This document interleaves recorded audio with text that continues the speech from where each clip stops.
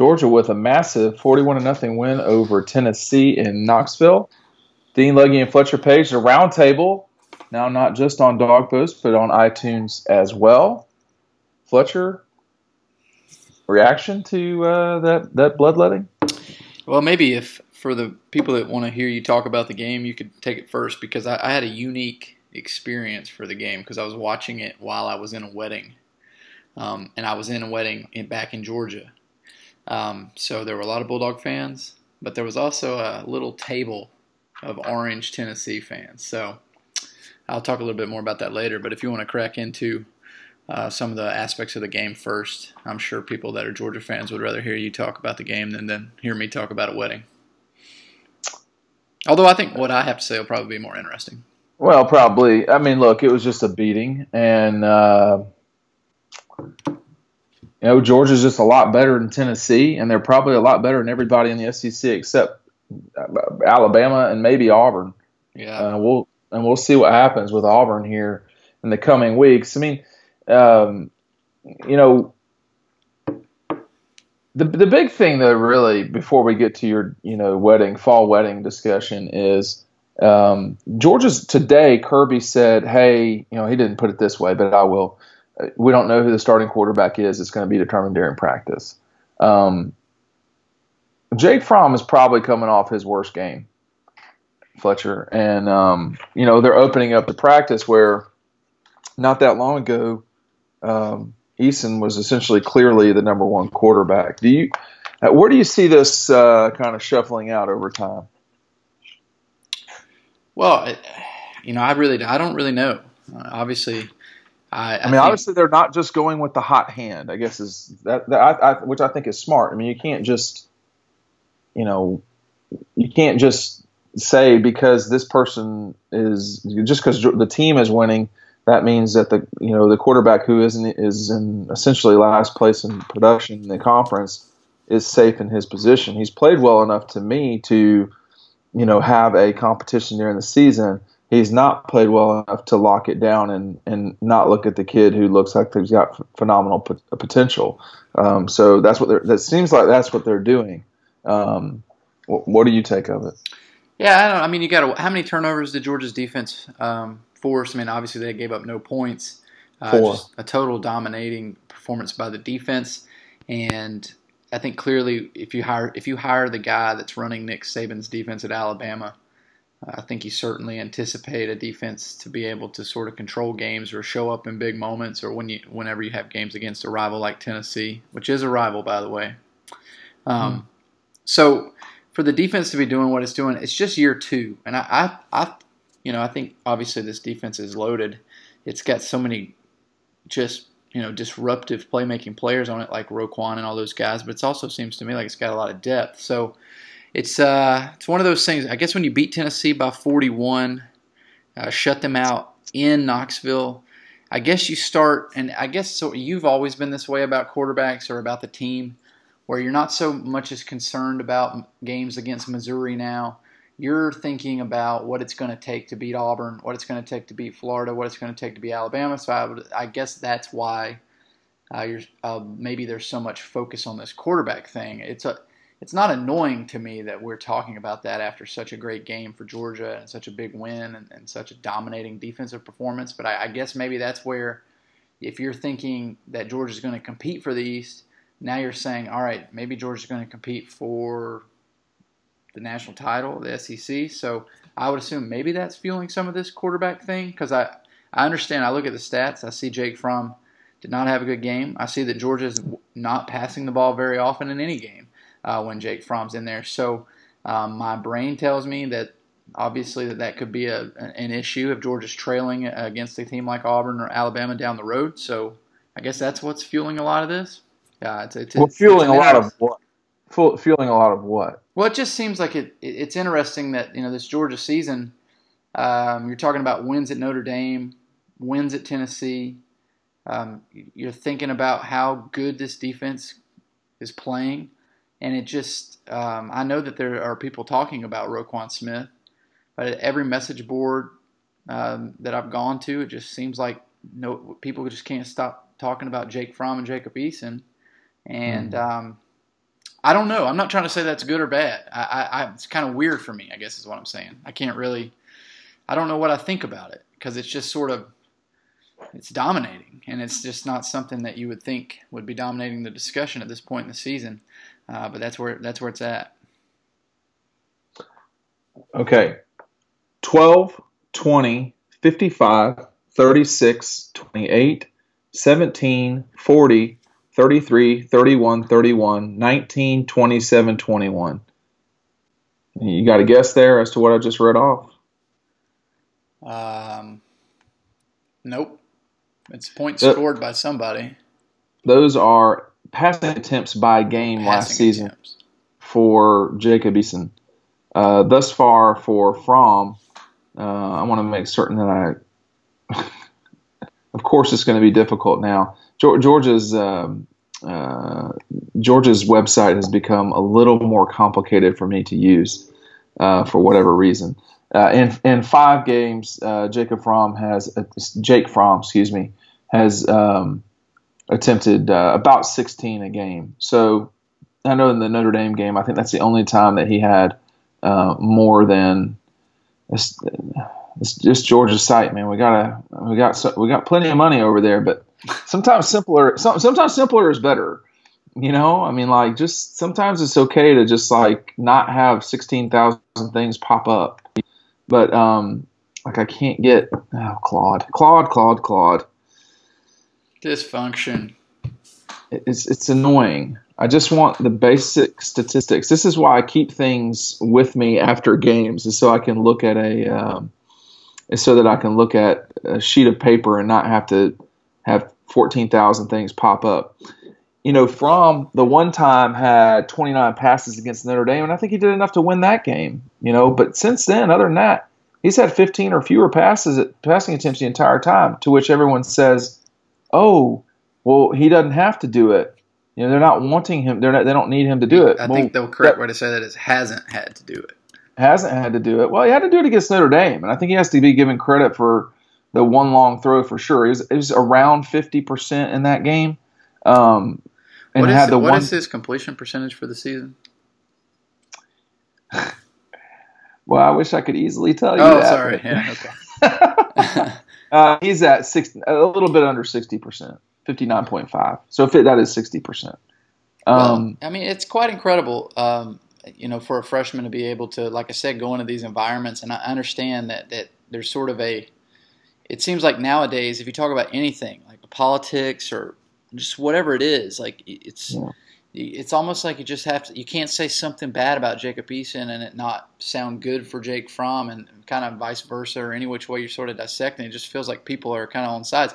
I think it's, you know, I think Jacob Eason has a tremendous arm and is a great talent, and I don't necessarily know how good of a player he is because his offensive line was not very good last year, and the team was in a first year of a change. And now, you know, I feel like this team was going to be good this year either way. And Jake Fromm, though, has done an exceptional job of going on the road in tough environments as a first-year player, and done a great job too. So it's just interesting to me just how kind of polarizing it can become. And maybe that's just how the internet is anyway. I'm just sort of basing that off of your message board, which is a good, healthy place. You have a good, healthy message board. No, I think it is. Yeah, no, I agree. Dogpost, DAWGPOST.com. You can't go on percentages. Do you know what Bryce Ramsey's percentage completion was in 2015? It was pretty good. 60%. Do you know what Grayson Lambert's was? 63. That's not how you judge quarterbacks. That's one judge, but not the entire thing. Right. Yeah. Well, I mean, I think ultimately, though, is a lot of people will just say that Buck Belue is the best quarterback in Georgia history, you know, because he was the most successful. Okay. Or, you know, a lot of people take that angle, you know. And I think that's a very good. That's well done right there. That's a good way to put it. You can't. I mean, you know. I mean, and I think this is coming down to there's 2 things with the Fromm thing, which is that number one, there's 3 things. Number one, everybody was promised that Jacob Eason was going to walk on water last year, and when he didn't, they got angry about it. Number 2. There's this notion that you don't, you know, take out the quote unquote hot quarterback. Well, all due respect to Fromm, he ain't hot right now. He just had a not great performance against Tennessee. It wasn't good.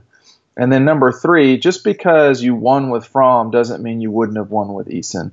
I cannot think of, with the exception of the first play of the Mississippi State game, I cannot think of one play where a game changed because of Fromm.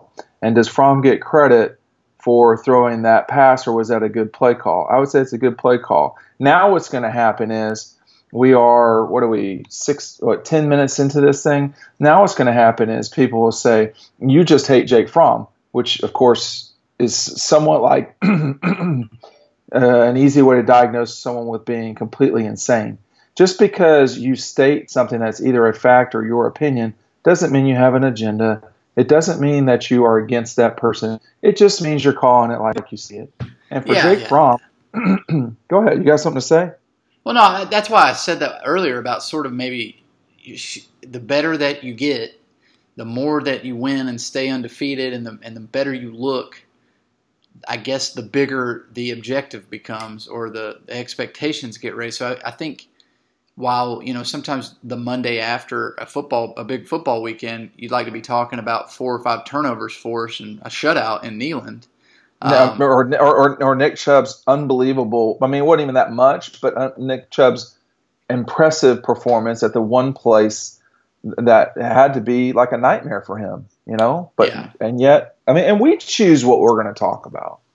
Well, I know, but that's why I'm wondering why we choose this, and it's just become a thing where you're like, okay, that was awesome. Can Georgia beat Alabama with that kind of passing attack down the road? Oh, no, they cannot. Well, I don't think anybody can beat Alabama ever again. But obviously somebody eventually will, and I do think it's going to have to take a dynamic passing attack to help you out and do that. Yeah, I mean, look, we can get into the national narrative if you'd like to of everybody, but programs don't just win 30 games in a row. I mean, the days of USC, I don't even think they did it. I mean, of course, they didn't win 3 straight championships. In one of those years, they had a loss in there. So nobody's winning 30 games in a row, no matter who you are. The best way to avoid that is being extremely productive on the offensive side of the ball, as well as being dominant on the defensive side of the ball. Easier said than done. Everybody doesn't have that. I mean, if you look at the top 2 teams in the country right now, Clemson and Alabama, Clemson's offense has struggled at times.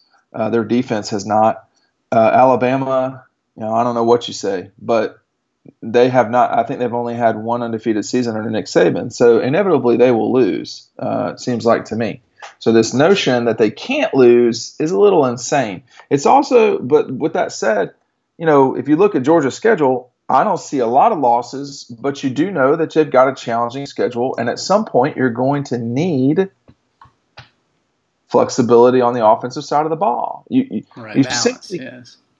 Balance they've had exactly once, which was their best game of the season, arguably, which is the Mississippi State game. They had as much balance as you could possibly get. I don't see them getting challenged by Vanderbilt.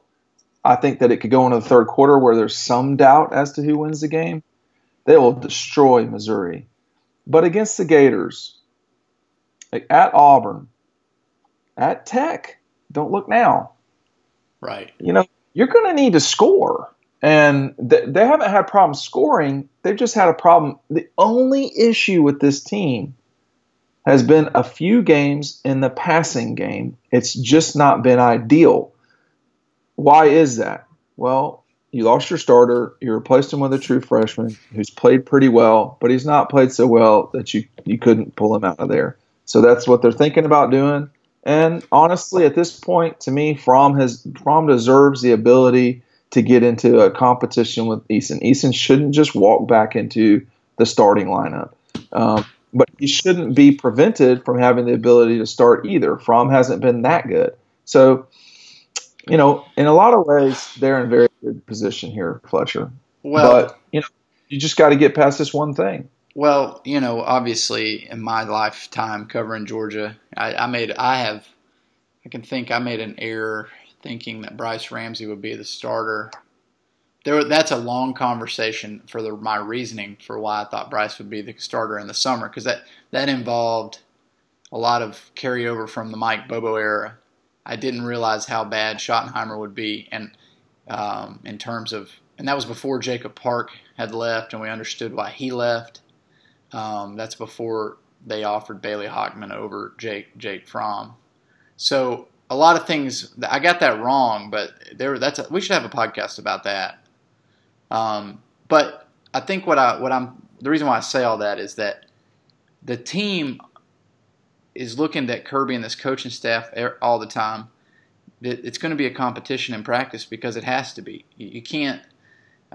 Whoever is the better quarterback, whoever gives Georgia the best chance to win, it won't just be because of a hot hand or somebody's been poised in some moments or whatever. Monday through Thursday, it will be obvious who should be the quarterback, and the coaching staff can't just say, well, this kid's from Middle Georgia, he's going to be the starter because he's got moxie. It's going to be obvious, and the rest of the team will notice that as well, and that will be what will make the decision. So it's not. I don't think whatever happens. There's no reason to sort of think there's some sort of weird. There'll be some outside factors or weird motivate. Whatever it is, it'll be figured out Monday through Thursday, and it'll be obvious. I think.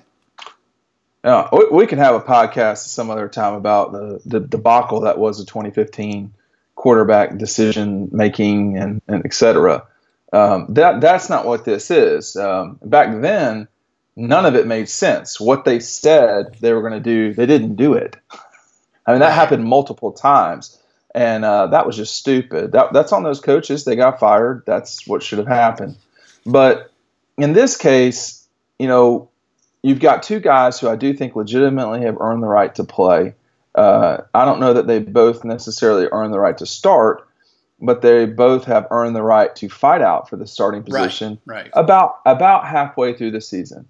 My guess, it's going to be tough for Eason. If this is about during practice, it's going to be tough for Fromm to beat Eason out. He had quite a bit of time to be able to do that. In the spring, we were told that it was an open competition, and then we were told before the summer that Eason was the guy by Kirby. Has Jake Fromm played so well, and has he developed so much in the 5 weeks since Eason went out that he is going to be a better player? Probably not. And I think people just got to kind of.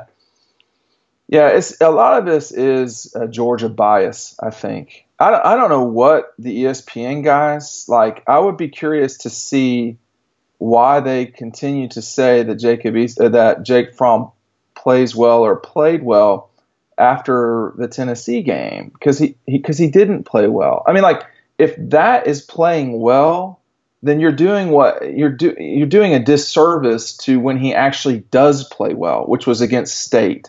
Okay. Yeah. It's not. I mean, it's not. You just have to live in reality. A lot of people. One analogy here for me was a lot of people loved J.J. Frazier. Like, they loved his. What did he have? Moxie. He had playmaking ability, to be sure. And for the record, Fromm made plays with his feet this past week. I mean, that was great. Yeah, totally. That was it. Very good quarterback, football playing, etc. Well, J.J. Frazier, everybody loved J.J. Frazier because he was smaller. He wasn't the big guy. You got a pattern here yet? He was the guy who was the underdog, if you will, and yet he could do Georgia. He could do some amazing things. But at the end of the day, when you needed him to step up and make a defensive play, he wasn't so good at that. He would be reckless with the ball at times. But he did overachieve for what he was. And a lot of people are saying, well, look at this kid. He works hard, which assumes that which is sort of a roundabout way of saying we don't like Jacob Eason because we've heard he parties. He's got moxie, which is a way of ignoring what Eason did in 2016 with those come from behind wins. It's just, I think it's just a Georgia bias. Jake Fromm has been the starter. He's won 2 conference games.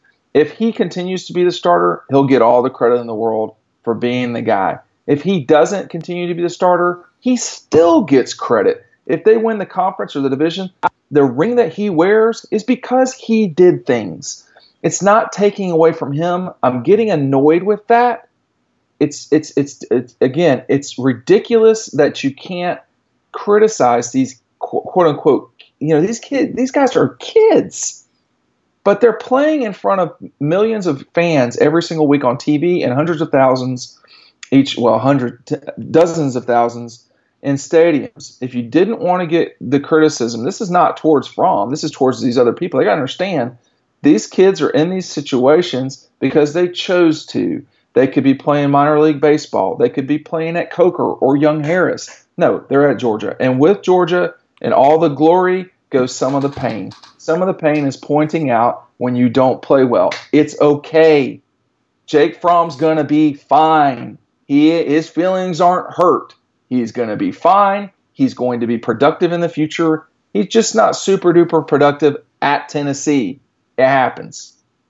I think that's well said. I mean, obviously, J.J. Frazier, that's the kind of, it's like the, would you rather have a 6'2" cornerback or Tim Jennings? Well, before you saw the way Tim Jennings' career played out, you would have taken the 6'2" guy, I guess. But Jake Fromm was a 5-star quarterback previously committed to Alabama, so totally. It's hard. He's not a scrub. I was going to say, it's hard for me to get into this underdog up against the world mentality. The guy's he's a really talented but inexperienced guy, and he happens to be leading or playing the most prominent position in sports and maybe the world in terms of scrutiny outside of politics maybe.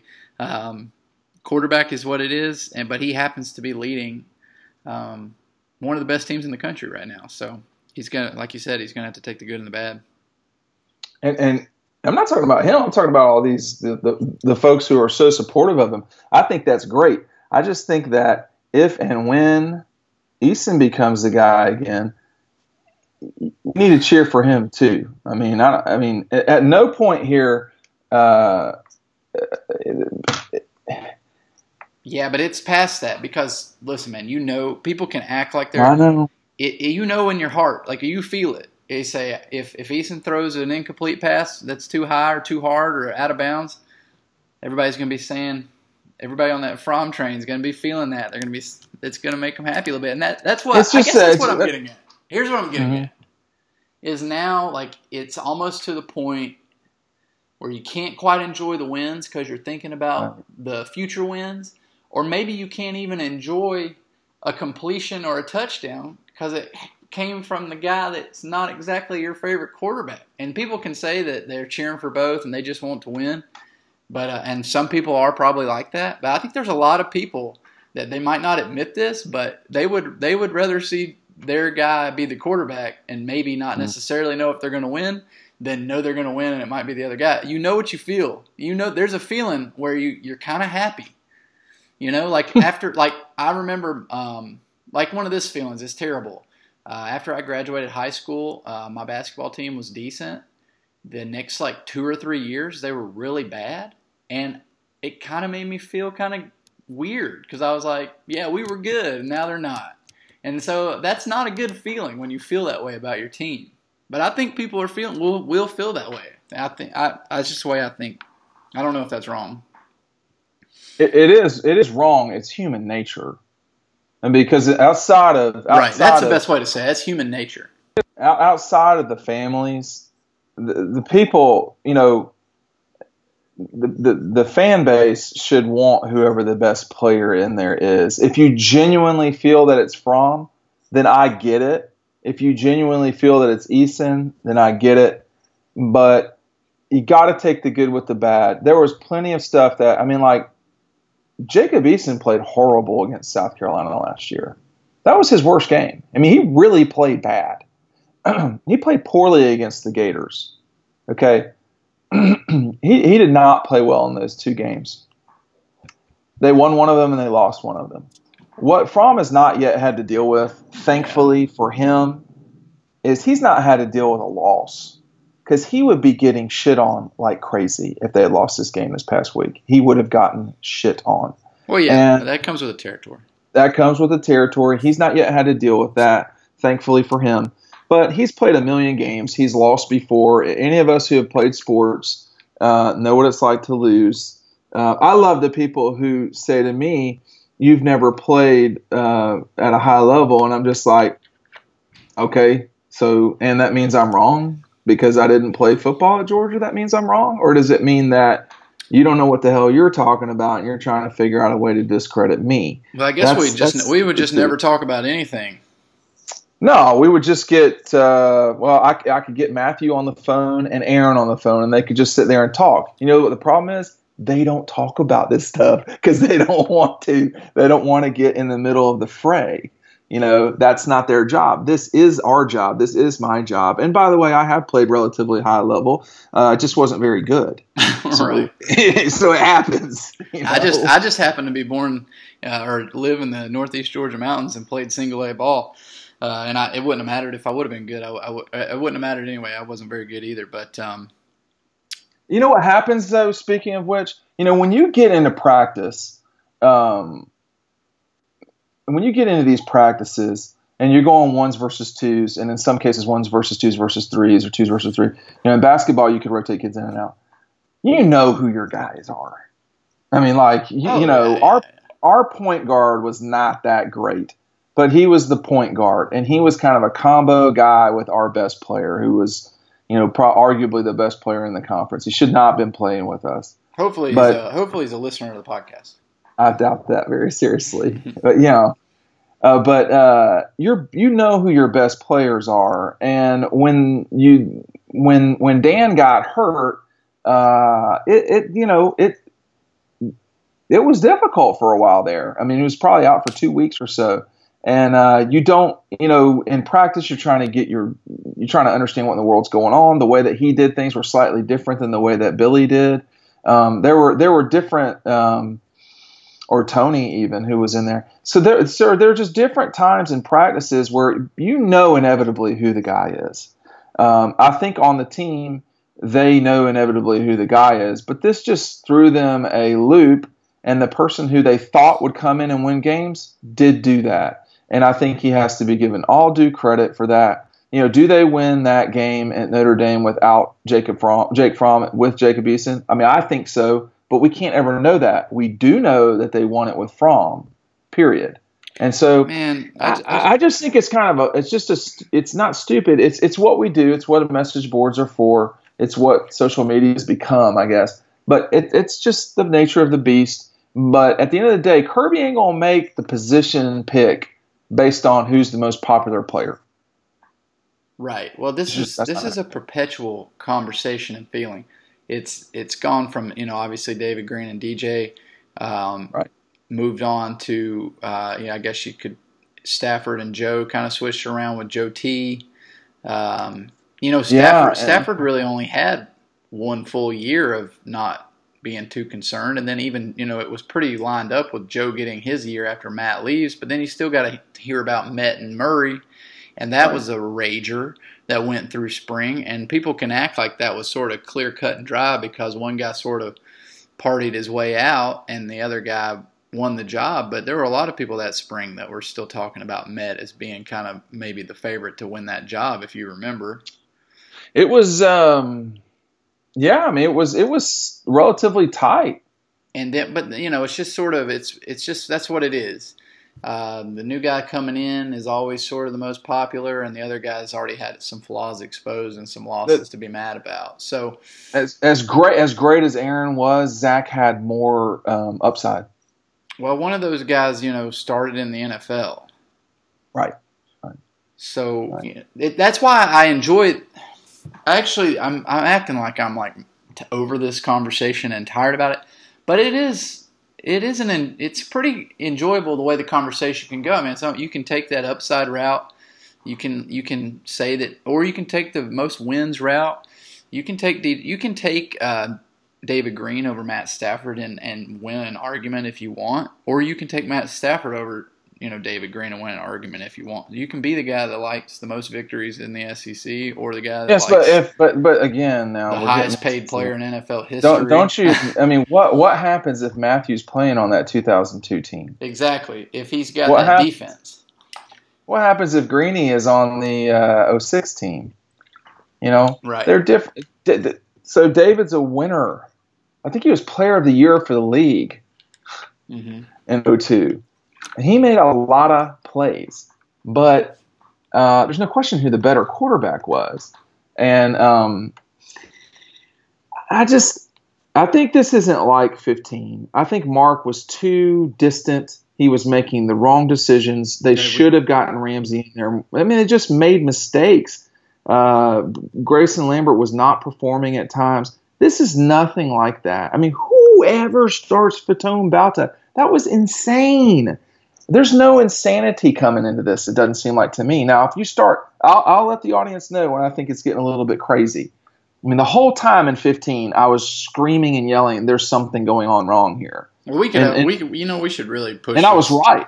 I was right. We should have this conversation during Missouri, after the Missouri game or something, because, I mean, we could fill up a lot of time about that, because there's a lot of interesting things going on. There's a lot of things that I know now in hindsight that I really wish I had known in the moment, and I kind of, like you said, you were screaming the whole time. We kind of knew things in the moment, but we didn't quite know. Like, we knew it like 80%, some of the details and some of the things that were happening on a weekly basis, but we didn't know 100%. A lot of those things kind of come out after they were fired and people started to be a little bit more open about how much dysfunction was really going on. Oh, that was bad. But, listen, man. That was bad. I'm still very opposed to weddings in the fall. I think that I thought you were just opposed to weddings. Well, that's true, too. So, that funnels down from just opposed to weddings to begin with. But I got to say, it was a really interesting way to consume a game. So I had obviously spent Thursday, Friday, Saturday. So it was a lot of consumption of caffeine and alcohol for me. So you hitting up that Four Locos? If I would have, whatever you had, I would have had it. But coffee and certainly a lot of beer. And so it was a fun wedding in that regard, but it was an interesting way to watch a game because I could see the game before the wedding, but I couldn't hear it. And there were also like 50 people around me. And so it was just really interesting to not be able to hear what the announcers are saying, which is one way that I've grown accustomed to watching football, or to be in the press box watching it live. I was watching it on a porch, and it got up to be 24-0, but as I was walking down the aisle as the wedding got started, I actually heard somebody. It was 24-0 at halftime, and then what did the score get it to be? Like 30. I guess it went to 30. I heard somebody in an aisle say it's 30-something-0, and they gave the time of the third quarter, how much was left, as I'm walking down the aisle, and I was just thinking, like, damn. I cannot believe how bad Tennessee is and how good Georgia's defense is. That's what I said to myself as I was getting my place up at the front. I didn't know Jake Fromm's completion percentage. I didn't know who had forced turnovers. I didn't know if Nick Chubb had run all over the place. All I knew was the score, really. And I just said to myself, man, Tennessee's going to have to fire Butch Jones, and I bet Roquan Smith has killed somebody. That's what I thought. That's all I thought, because I didn't know the details, but I knew the feeling I had, and I could see the people out. It was pretty cool, actually. Still not happy about it, but I'm not mad about it either. Well, I'll tell you, I didn't even go out in the third quarter because I thought there was no point. I went out about 6 minutes to go in the third, and they're just, Tennessee. I believe I said on this podcast, I know I said in other places, it would surprise me if Tennessee's offense scored 10 points or more on the Dogs, and they did not. Of course, I have not watched Vanderbilt as much as I've watched Tennessee. Obviously, will not watch Tennessee so much moving forward. But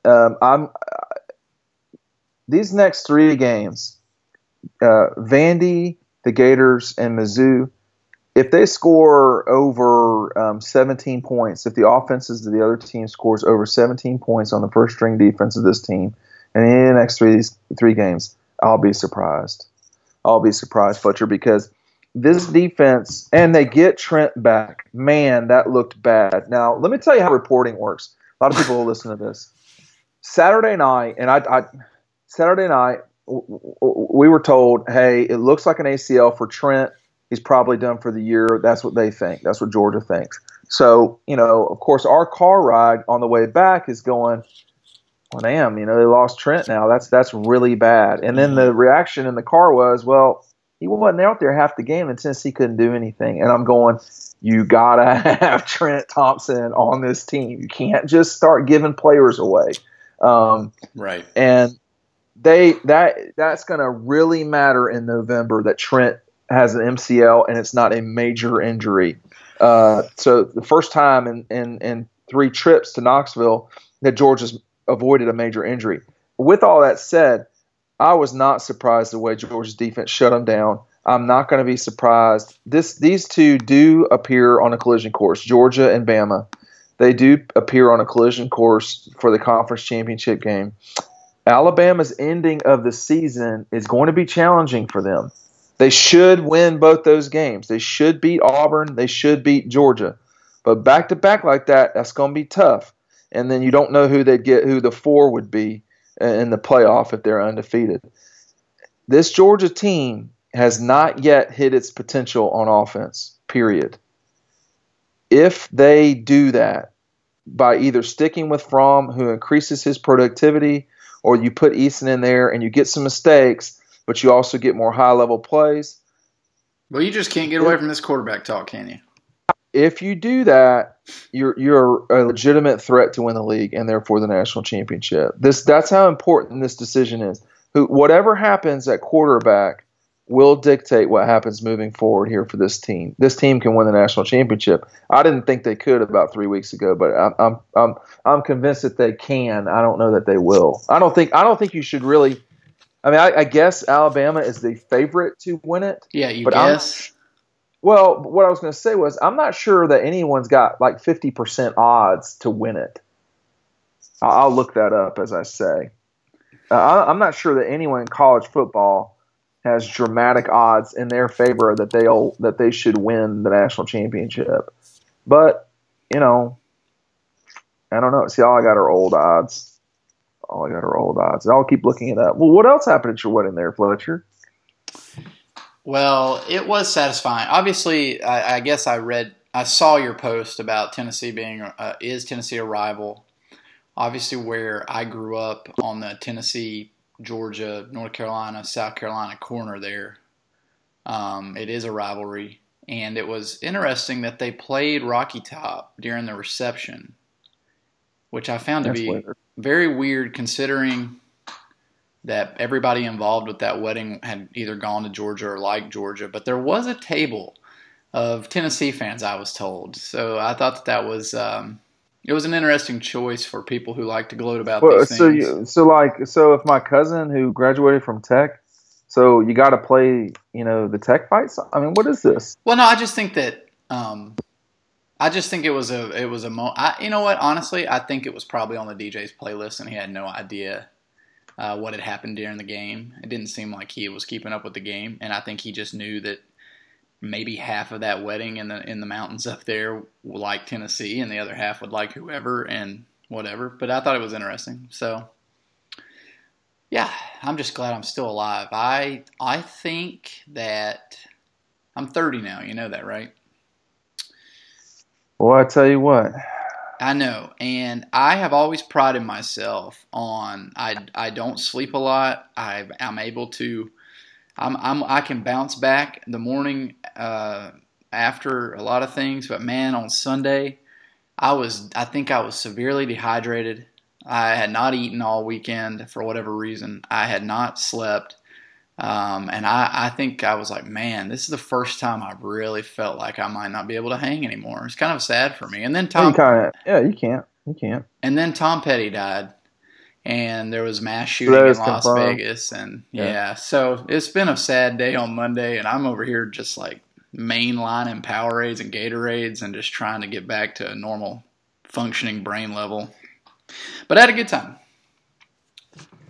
I think Alabama has something around a 38% chance to win the national championship, according to Las Vegas. But it's kind of tough to read some of these Yeah, 190. So even they don't have about half a chance. So anybody can still. This thing is still pretty open, I think, to anyone who doesn't have two losses. Alabama's at about 35% to win it. Ohio State is still pretty high up there too, as is SC, and kind of both of those. I don't know. LSU is falling off a cliff, as has Florida State. Huh, that's funny. What's your favorite part about Nashville? About Nashville? Yeah. I saw Tom Petty play there twice. That was my favorite part about Nashville. It's not a good day, I'm telling you. I'm really surprised, actually. I'm doing this podcast because I found out Tom Petty died the second I called in for this. And that's what does that mean? I mean, I think he's probably in my top 5. When you think about it, I don't know. It's just weird. I mean, I think Tom Petty has some songs that it's just iconic. The guy's an icon. He's good, man. He's not quite as good as some other folks for me. See, I feel like a lot of people would say that. I get that. I'm not knocking it. But every time, I could list 10 songs. He's not better than the Beatles. That's for sure. Yeah, I know, but that's fine. But he's probably got at least a dozen songs that I don't think you would change. I don't think you would change the radio if that song came on. And so while, you might not necessarily bring him up in the first go-round of your, hey, who do you like to listen to? You would never change I think the radio. The big thing too with Tom Petty is you can't forget the Traveling Wilburys. So he was in that too. I would say "Won't Back Down" is a good song. "Free Fallin'." I'm not a giant "You Don't Know How It Feels" guy. "Running Down a Dream" is a great song. "Refugee" is a good song. I can't get Mary Jane's Last Dance out of my head. That's a good song. "Learning to Fly" is a great song. "You're So Bad," maybe not. I think that's an underrated song. "American Girl" is a great song. And then "Breakdown." Great song. You just keep going. Even the Losers, "Don't Do Me Like That." I mean, it's just down, down. Waiting is a hardest part. That's a good song. "Don't Do Me Like That." "You Got Lucky, Babe." That's a good song. But I would say after that, it kind of thins out. But look, here's the thing, and I can't remember who I was talking to about this, but excuse me. Anybody who's got 10 songs or even 12, they're huge. I mean, who has 10 songs? Seriously. Well, I saw Tom Petty in May, and he was better than when I saw him 2 years ago. I saw both those concerts, by the way, were with Wes Mullenberg, who's a dog post photographer, and it was a really great times, and it's just such a great live performer. And to be 66 when I saw him and still just nailing it, it just sucks to see somebody kind of get cut out that quick, with cardiac arrest, and then you hear about it and then they're gone. So, what was the song? What was the one where? What song was it that had? Was it "Facing the Crowd" that had talking about the rock star, or who was that? Which song was that? Was that later? I don't know. You always take me down these obscure paths, Dean.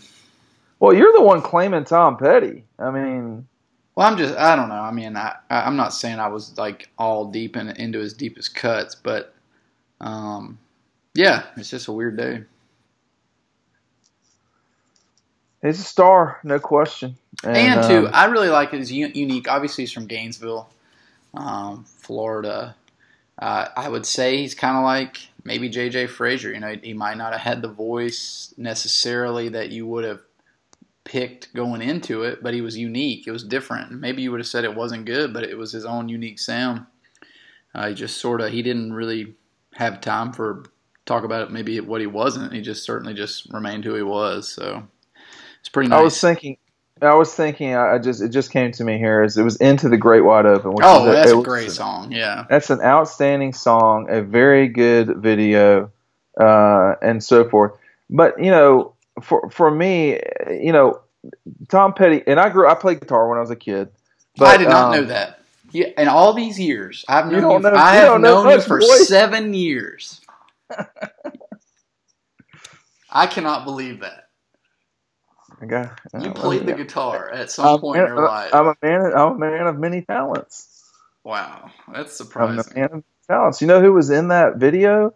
Was Johnny Depp, if I'm not I mistaken. think so.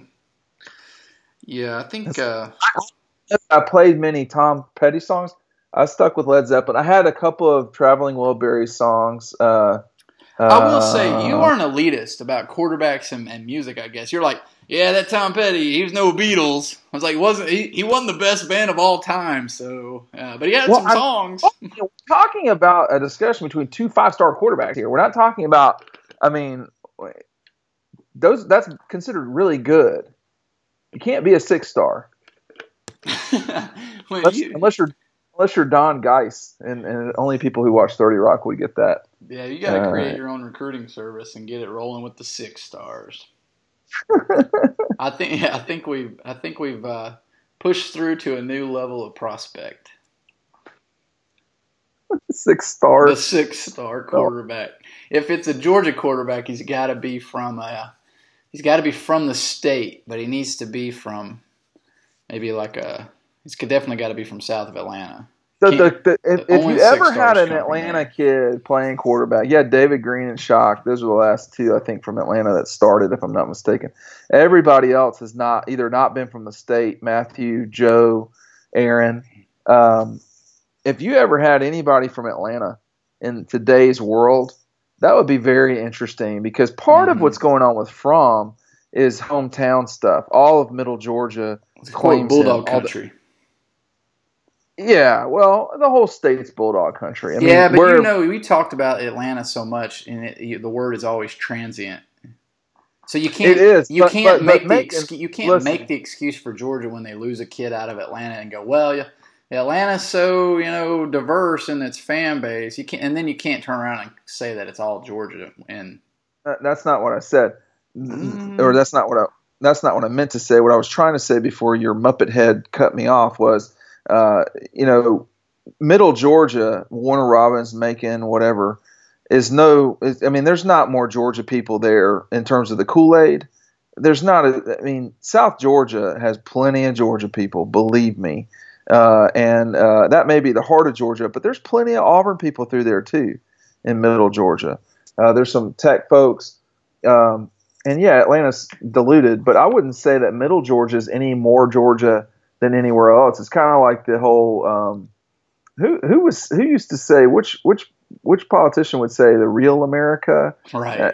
I want to be like, bitch, where I grew up is definitely real America. Just because you don't, just because you didn't like it doesn't mean it isn't real America. Suburban Atlanta is real America. I can assure you of that. I don't want to get into culture wars, but real Georgia is as much. Honestly, it's South Atlanta. It's Augusta, it's Georgia, and shoot, sometimes it's East North Carolina. Hello, Todd Gurley and Zamir White. What about Young Harris? No, that's part of Tennessee or North Carolina, one of the two. Did you know, by the way, last thing here, did you know that you can drink in a car in Tennessee, in a moving car? Oh, really? So you can't get you're talking about a passenger? Can't get an open. So a passenger can't get an open container. Correct. That is insane. Is it though? Yes, that is insane. Well, if the driver's not drinking, mm-hmm. What's the difference between a Bud Light and a Cherry Coke in the back seat? Well, there's not one. So why is it insane? Because typically when someone is drinking in a car, it's the driver. But of course that would mean also that of course that makes sense because there's always a driver in a car. But there's nothing preventing the driver from drinking what's in the back seat. Sounds like you're at a racetrack, boy. I think it might be time for us to get off this podcast. Yeah, I enjoyed it. I think that, it's a weird day, man. Tom Petty died. Don't Come Around Here No More. It's a good song. You thought that's how it was going to be whenever I left Dog Post, but you guys are still stuck with me. For now.